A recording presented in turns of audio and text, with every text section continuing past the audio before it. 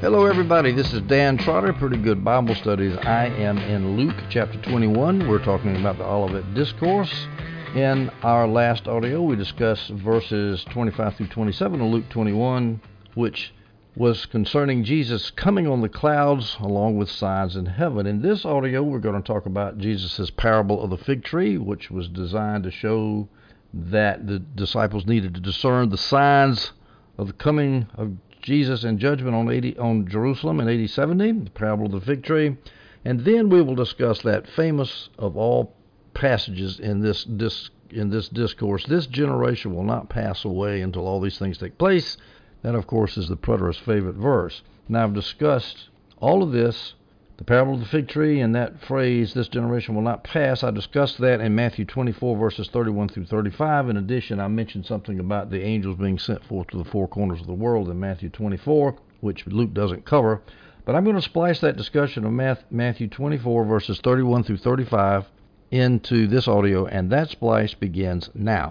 Hello, ladies and gentlemen. This is Dan Trotter, Pretty Good Bible Studies. I'm in Matthew chapter 24, the Olivet Discourse. This is Tuesday evening. Jesus is talking on the Mount of Olives with Peter, James, John, and Andrew. He's just spent all day Tuesday reaming out the Pharisees, giving them parables, talking about how the kingdom was going to be taken away from them.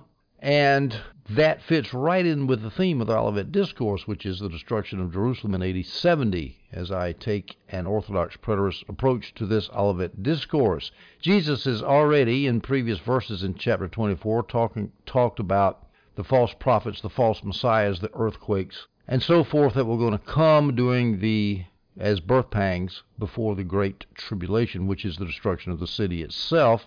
Now, he continues here in verse 31. He says, he will send out his angels, Jesus said. God will send out his angels with a loud trumpet, and they will gather his elect from the four winds, from the end of the sky to the other. Let's start out with that word elect. Elect refers to the chosen Christians of the world. It does not refer to Jews. And so right now, if you have a pre-trib view of the tribulation, you got a problem, because the Christians have been jerked out of the tribulation. There are no elect Christians to be had, and yet, according to this futurist view, this future pre-trib view, there will be an elect there gathered out of the elect who are the so-called tribulation saints who will be gathered up. That's not what Jesus is talking about, future tribulation. He's talking about the tribulation that occurred during the 3.5 years before the destruction of Jerusalem in the Jewish War, AD 66 through 70. Now, the city has already been burnt down here.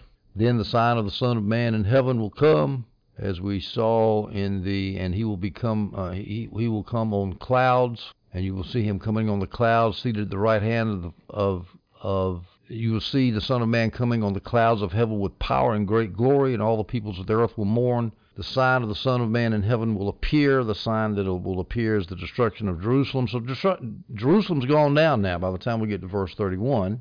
And in verse 31, Jesus says he will send out his angels with a loud trumpet. And you say, well, what's that got to do with AD 70? Well, first of all, we translate angels angelos, or angeloi, I guess it is, or whatever the plural is of angels. The singular angelos means a messenger. It can mean an angel, but it can also mean a messenger. And in fact, Young's Literal Translation translates this verse this way: and he shall send his messengers with a great sound of a trumpet, and they shall gather together his chosen from the four winds, from the ends of the heavens unto the ends thereof. So these messengers that are going out to gather the elect are ministers and preachers of the gospel. This is according to John Gill and Adam Clark, and I agree with them. These ministers and preachers of the gospel, these messengers, these quote-unquote angels, they would spread all over the world of the Gentiles after the fall of Jerusalem, because now you're not having the Jewish authorities squelching the ministers of the gospel like you see all through the book of Acts. That's not going to happen anymore. Now, a futurist might object to this and say, look, this preaching of the gospel, which you preterist claims is being referred to here, would not take place before this generation passed away. In other words, Jesus in verse 34 said that all these things would take place before this generation passed away, and preaching of the gospel did not finish having been taken place. The preaching of the gospel would not have taken place before that generation passed away, but Jesus said that before that generation passed away, all these things would take place. Well, that's not a good objection, because the beginning of the gathering of people would take place before that generation passed away. The gospel was going out between AD 30 and AD 70. The messengers were being sent out, gathering the elect from the four winds, the four corners of the earth, from one end of the sky to the other. The gospel was spreading forth. Now, what about this trumpet? He shall send out his angels with a loud trumpet. Now, of course, dispensationalists, futurists, literalists, they love to take these things literally, that noun literally, trumpet. Well, I will submit to you in just a minute that trumpet is not literal, it's symbolic of something. But before I do that, let me point out the inconsistency of literalist, hyper-literalist, I should say, dispensationalist. They don't take the four winds literally. The elect from the four winds are Christians living in the sky, or the elect living in the middle of the four winds. If you want to take it literally, that's what it says. So dispensationalists will say trumpet's got to be literal, but four winds is metaphorical for four corners of the earth, which again is metaphorical because the earth doesn't have corners. All right, so what does trumpet symbolize? Adam Clarke says it symbolizes the gospel, and so does John Gill. Clarke says this: the trumpet is the earnest, affectionate call of the gospel of peace, life, and salvation. John Gill says the trumpet symbolizes the year of Jubilee. The word Jubilee means a joyful shout, sound of the trumpet. Of course, the year of Jubilee in the Old Testament was the time at the 50th year when all debts were forgiven and redemption took place. The year of Jubilee is when all captives were set free, and this is a perfect type of what Jesus does for the elect. So the sound of the trumpet is the sound of Jubilee. Also, in the Old Testament, as John Gill points out, in the Old Testament, trumpets were used to summon the people for worship and to summon the people for battle, which, of course, fits here as the messengers of the gospel go out, preparing people for battle, the battle that's necessary to spread the gospel, to prepare the people for worship, to worship God. Isaiah mentions a trumpet in Isaiah chapter 27, verses 12 through 13. And this trumpet is not literal, it is not physical. On that day, says Isaiah, the Lord will thresh grain from the Euphrates River as far as the Wadi of Egypt, and you Israelites will be gathered one by one. That's the same idea as here. Gathering the elect will be gathered one by one. On that day, a great trumpet will be blown, and those lost in the land of Assyria will come, as well as those dispersed in the land of Egypt, and they will worship the Lord at Jerusalem on the holy mountain. Now, this is obviously symbolic. Whatever this gathering of from Assyria and Egypt, all this gathering language in the Old Testament is typological of the gathering of people into the church. Gathering of people to the Old Israel in the Old Covenant is typological of the gathering of the elect in the New Testament into the church. But whatever it means, a great trumpet will be blown on the day that the lost in Assyria and those who are in Egypt start coming back to Israel. There's no great trumpet blown back then. This is obviously symbolic here, and its language is very similar to what Jesus said in the Olivet Discourse. Here's some other scriptural Old Testament examples where trumpet is not literal. Isaiah 58:1, cry out loudly, don't hold back, raise your voice like a trumpet. Tell my people their transgression, and the house of Jacob their sins. Jeremiah 6, verse 17, I appointed watchmen over you and said, listen for the sound of the ram's horn. But they protested, we won't listen. Those are symbolic. Mark 13:27 in the parallel passage here says that God, will send out the angels and gather his elect from the four winds. And as I said, the angels are the messengers of God. Gather his elect from the four winds, from the end of the earth to the end of the sky. It's the same idea, but the idea of four winds is left out. It just says end of the earth because that's what four winds means. From the end of the earth to the end of the sky, the four corners of the earth, four winds are all metaphors to mean. All over the place. People are going to be coming to the gospel of Jesus Christ from all over the world, which is exactly what has happened. And to me, which is one of the greatest vindicators of Christianity, to think that Jesus' religion, which started out with 12 fishermen, is now all over the world. And he predicted it right before he died. Here's what Adam Clarke says, quote, nothing contributed more to the success of the gospel than the destruction of Jerusalem happening in the very time and manner and with the very circumstances so particularly foretold by our Lord. It was after this period that the kingdom of Christ began, and his reign was established in almost every part of the world. So this scripture fits right in with the worldwide spread of the gospel. Psalm 107, verses 2 through 3. Let the redeemed of the Lord proclaim that he has redeemed them from the hands of the foe and has gathered them from the lands, from the east and the west, from the north and the south. Again, that idea of gathering Gathering into the Old Covenant Israel is like gathering the elect into the new Israel, the church. Matthew 24, verses 32 through 33. Jesus continues, "Now learn this parable from the fig tree," he tells his disciples. "As soon as its branch becomes tender and sprouts leaves, you know that summer is near." In the wintertime, the branches are dry and brittle, and then in springtime comes, the sap starts running through the branch, and it becomes tender, and it starts sprouting leaves. So it's springtime. You know that summer is near because summer is near to springtime. In the same way, when you see all these things, recognize that he is near at the door. So this is a parable of the fig tree, and its main point is to show that there are certain signs that will tell you that Jesus is near, that the destruction of Jerusalem is near, right at the door. Now, what are all the things? When you see all these things, you know that Jesus is near. Well, he's already told them in the Olivet Discourse. Well, there's wars, rumors of wars, earthquakes, famines, that kind of thing. Now, some futurists say that this fig tree refers to the nation of Israel. So the parable would read like this. As soon as its branch becomes tender and sprouts leaves, you know that summer is near, and then you will see that he is near at the door. So when you see Israel revived into a healthy fig tree, that means Jesus is coming back. Now, of course, these guys are Israelators, everything Israel, Israel, Israel.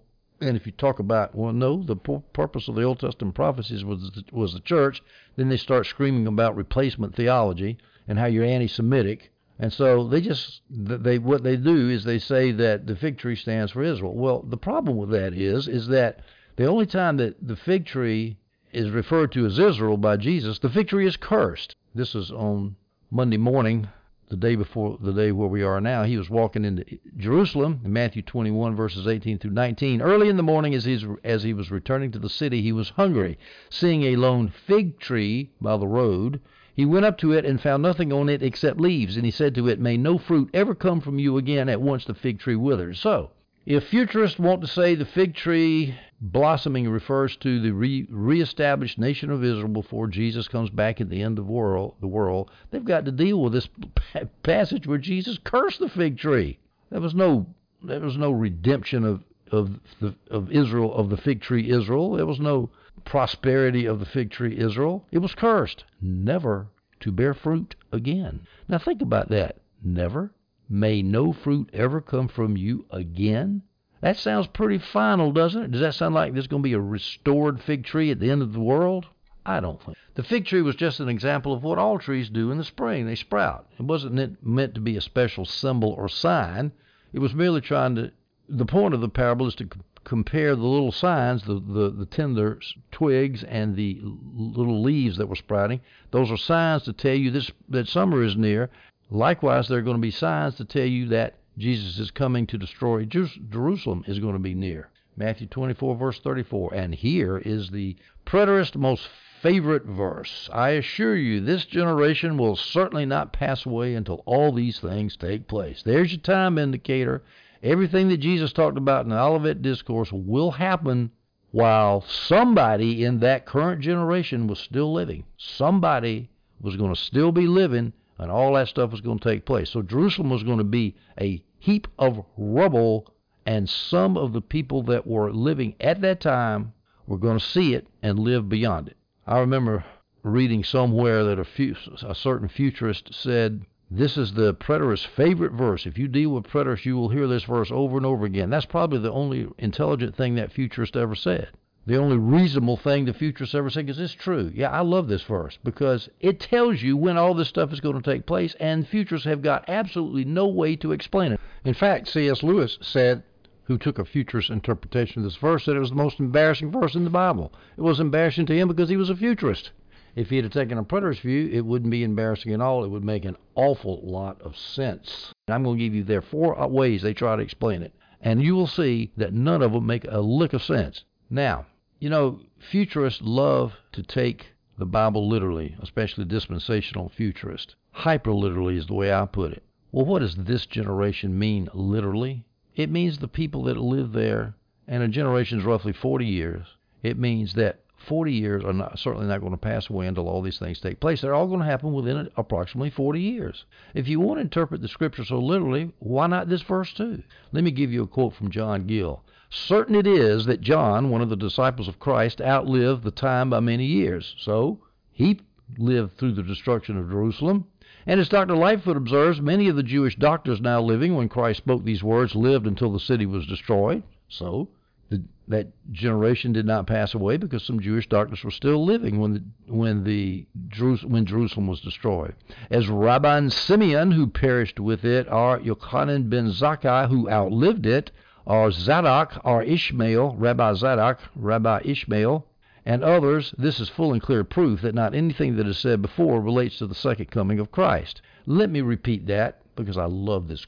Not anything that is said before, i.e. in the Olivet Discourse, relates to the second coming of Christ, the day of judgment and end of the world, but that all belong to the coming of the Son of Man in the destruction of Jerusalem and to the end of the Jewish state. John Gill.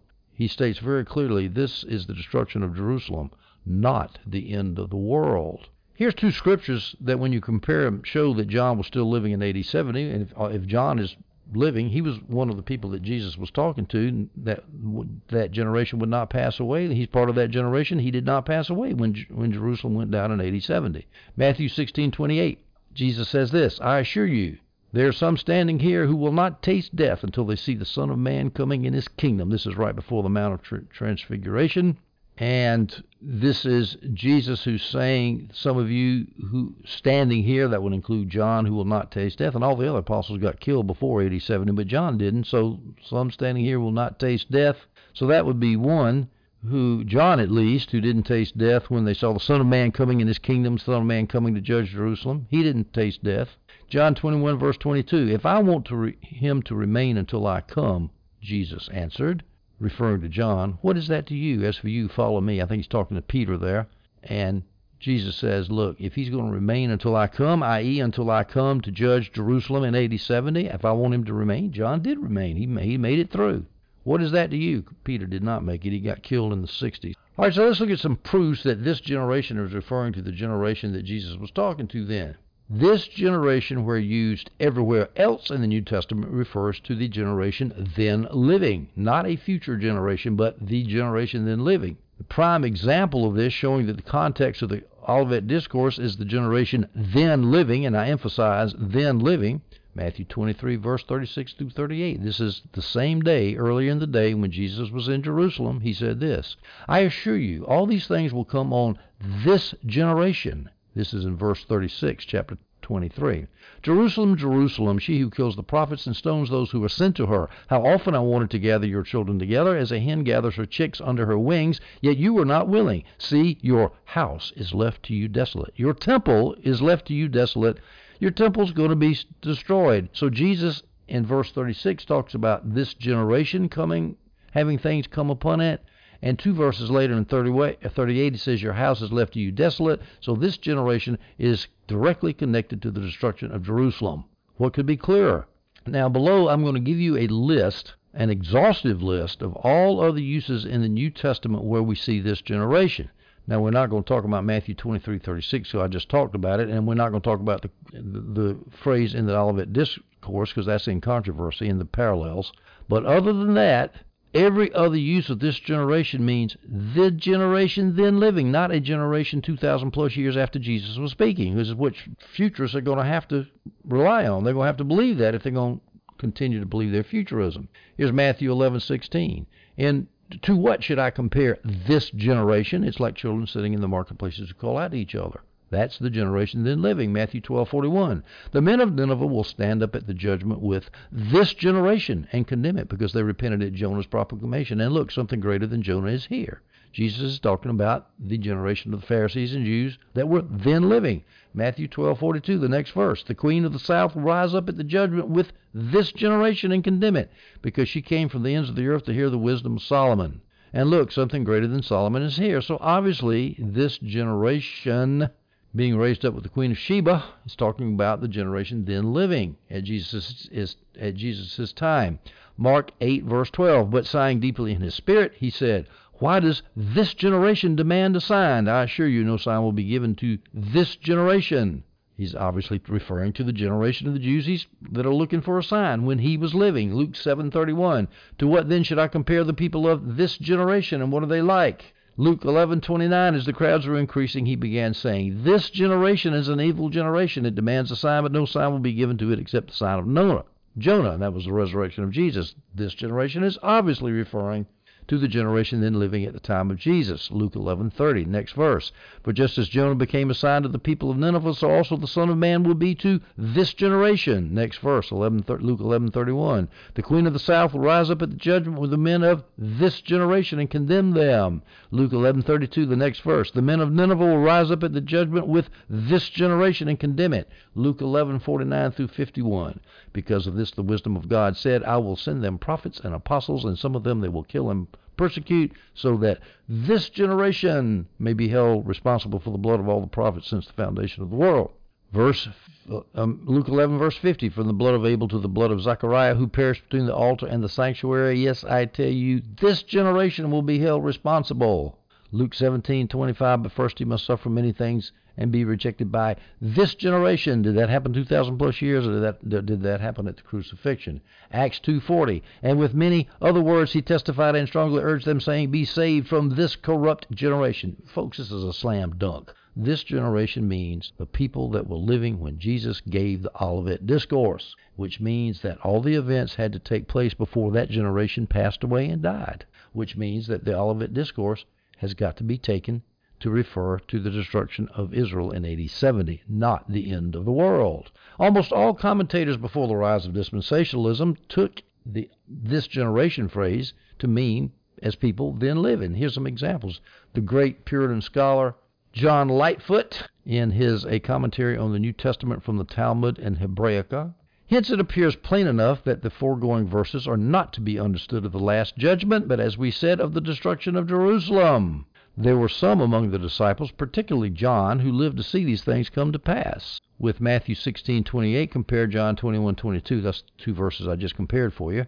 And there were some rabbis alive at the time when Christ spoke these things that lived until the city was destroyed.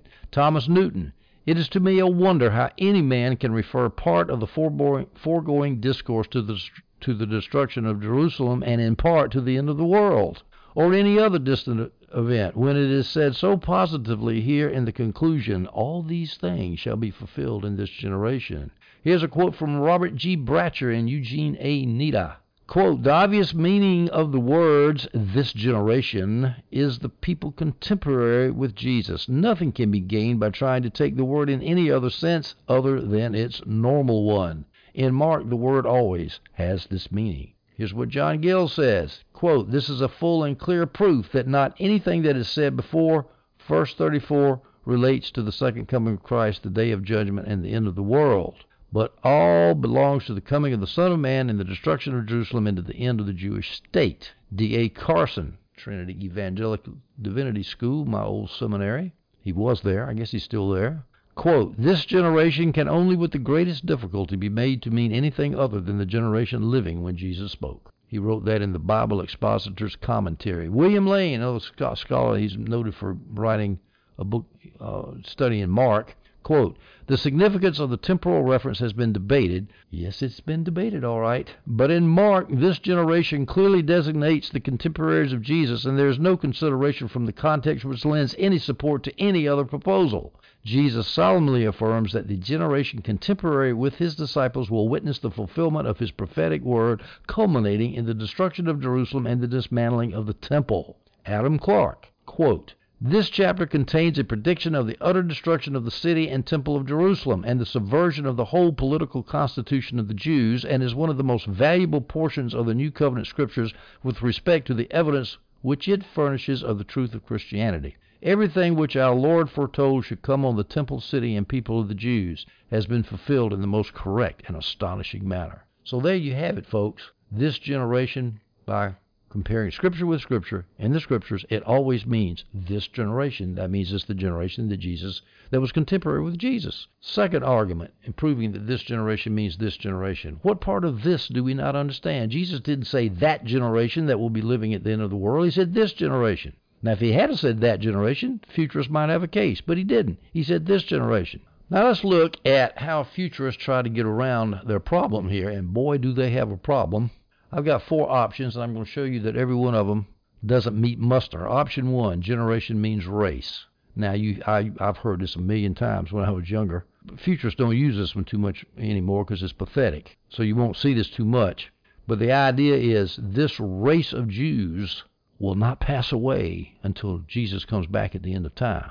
The race of Jews will still be in existence when Jesus comes back at the end of time. The NIV margin even has or race, and I don't know why they do, because it doesn't mean race. Almost no futurists use that argument anymore, as far as I can tell. Now, here some lexicons and translations that say the word means generation and not race. I think it's Genea, if I remember correctly. Thayer, Arndt, and Gendrick, it means generation. No major Bible translates it as race. And think about this. Does that make any sense? Let's just say it's properly translated as race, which it is not, but let's say it is. So Jesus would say, this race of Jews will not pass away until all these things happen to the Jews. Well, what does that say?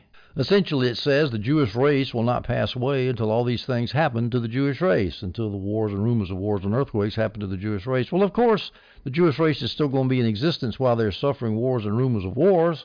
And so then Jesus says, and the Jewish race will not pass away while all this is happening. That tells you nothing. It's absurd. Of course the Jewish race is going to be around at the very end. I mean, let's say it's 5 million years from now, and Jesus comes back. Is the Jewish race going to still be here? Oh, yeah, they'll still be here. I'm sure they will be.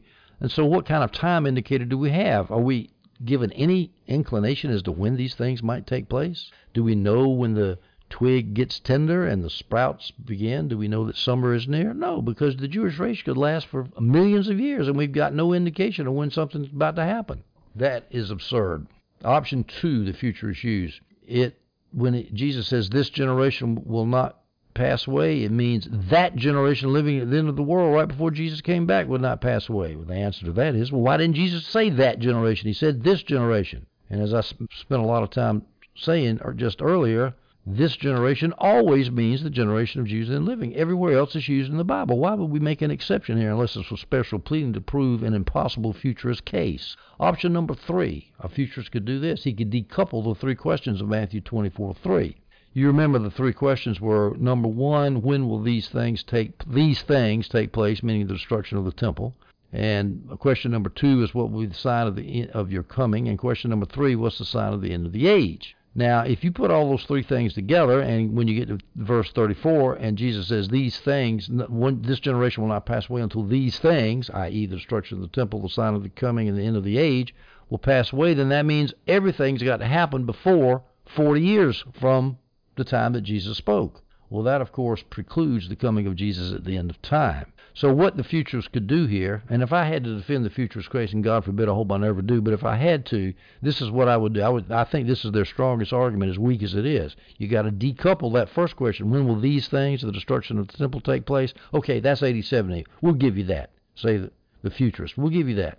But now questions 2 and question 3 don't have anything to do with that first question, the destruction of the temple. When the disciples ask, what will be the sign of your coming and the sign of the end of the age, they just completely made a category shift. They immediately jumped from asking about the temple to the end of the age. Now, I've shown in previous videos that the previous audios, the disciples had no idea of Jesus dying, resurrected, and coming back. It was totally off their radioscope. There's no way they could have even thought of asking a question like that. The end of the age is the Jewish age. But even getting all beyond that, why would they shift their question right in the middle as they asked the question to Jesus? You can't decouple questions 1, 2, and 3 to make questions 2 and 3, sign of the coming, sign of the end of the age, refer to the future, and question number 1, the destruction of the temple, referred to 80-70. You just can't do it and maintain your sanity. You just can't. All 3 questions were answered by the answer in verse 34, this generation won't pass away until it'll happen. Now, here's another refutation of this decoupling argument. We link these things in verse 33 and verse 34, and we'll show you that coming is part of these things. Verse 33 says this, in the same way, when you see all these things, recognize that he is near, at the door. In other words, his coming is near. So that's question number 2, coming. When you see all these things, that means all these things that occur in the Olivet Discourse. Remember that he is near, right at the door. Verse 34, I assure you, this generation will certainly not pass away until all these things take place. So 1 verse later, we got the same phrase, these things and these things. Verse 33, these things include Jesus' coming He's near, right at the door. He's coming in verse 33. And verse 34, these things will happen before that generation passes away. So his coming will happen before that generation passes away because his coming is included in the phrase, these things. The futurists can't answer that. No way. Option number 4. Here's a good one. Double fulfillment. Some or all of what happens in the Olivet Discourse will happen again in the future. So we'll give to you, preterists, that all this stuff happened in AD 70 because you make such a strong case, but it's all going to happen again when the temple's torn down stone from stone. Well, there's going to be a rebuilt temple in the future, and it will be torn down stone from stone. And there's going to be wars and rumors of wars in the future, and on and on and on and on it goes. This is foolish, ignorant speculation. Speculation about the future is impossible to prove. As Moses Stewart, the 19th century theologian, said, this speculation about the future cast us on the boundless ocean of imagination and conjecture without rudder or compass. So I don't argue about the future. You want to believe the future? You want to believe all your speculations about the future? Good luck to you. Matthew 24, verse 35. Heaven and earth shall pass away, but my words will not pass away. Now, here's a question of interpretation that doesn't really affect whether the Olivet Discourse is preterist or futurist, but we'll look at it anyway. Heaven and earth shall pass away. Is that literal or is that hyperbole? Is it metaphorical? If it's literal, that means heaven and earth is going to be destroyed at the end of time, but then, of course, you got a problem there. How can the earth be redeemed from its bondage to decay in Romans 8 if it's destroyed? Well, I think that's a pretty good objection, but if I were impelled to answer that objection, I would say, well, the passing away of the heaven and earth can refer to the form of the earth passing away as it changes into the redeemed earth. Well, okay, even if that's so, that doesn't affect the preterist interpretation of the Olivet Discourse at all. I think, though, that a better interpretation of this heaven and earth shall pass away is that this is Hebrew hyperbole, and the Hebrews were very good at this. Here's a modern parallel example. Hell will freeze over before my words will pass away. Well, obviously, hell's not going to freeze over, but it's hyperbole, just like heaven and earth are not going to pass away. In other words, the thought of heaven and earth passing away is so absolutely and utterly absurd. It's just as absurd to say that my words are going to pass away. It's going to happen, folks. Jesus was quite confident about his prophetic ability. Now, here's an example of Hebrew hyperbole, Isaiah 54:10. For the mountain shall depart, and the hills be removed, but my kindness shall not depart from thee, neither shall the covenant of my peace be removed, saith the Lord that hath mercy on me. In other words, the mountains are going to fly away, and the hills are going to move before my kindness leaves thee. And of course, it's not meant that mountains are going to move and that mountains are going to leave and the hills are going to be removed. Now, this phrase, heaven and earth, might be Hebrew hyperbole, but David Chilton has an interesting idea. He was a preterist theologian, wrote a nice big fat book on a lot of preterist topic and some other books too. He says that heaven and earth is a rabbinic phrase that refers to the old Jewish order, which they were administering themselves. And I've not been able to run that down yet, so I don't know whether that's true or not. I'll throw it out there just in case somebody knows. Some people say that heaven and earth passing away is collapsing earth rhetoric, decreation rhetoric, which symbolizes regime change, judgment on a kingdom. So Jesus is saying here, the Jewish kingdom is going to be destroyed, but my words won't be destroyed. Could be. Now, we need to talk about another issue here in verse 35, which is very key. Well, it's actually going to be more key when we get to verse 36 in the next audio. But right here, some preterists take this as a hinge verse where we shift from talking about the Olivet Discourse till we talk about the end of the world. Because Jesus says, heaven and earth shall pass away. That sounds like the end of the world. I don't believe this, but some preterists do. Some preterists say there's a shift to the future in verse 35. Some preterists say there's a switch to the future in verse 36. And other preterists say there's no switch at all. In Matthew 24, the whole thing refers to the Olivet Discourse. Now, I'm not going to bet my life on the proper answer to this question. I am going to assume there's no switch at all, because I think you can go through the whole chapter and it works pretty good. In fact, you can actually go into Matthew 25 still talking about 70, pretty good. Until you get to the very end of it, I have some problems. But that's a long theological discussion on verse 36. All right, I am coming back now from my splice of Matthew 24, verses 31 through 35, which covers Luke 21, 28 through 33, more or less word for word, except that Matthew adds some stuff about angels going forth into the four corners of the world, the messengers of the gospel going around bringing people into the kingdom. And so now I have finished with that discussion of this generation will not pass and the parable of the fig tree. In our next audio, we are going to talk about watchfulness, how Jesus exhorts his disciples to be watchful for the end of the Jewish age. We'll take that up next audio. I hope you enjoyed this one.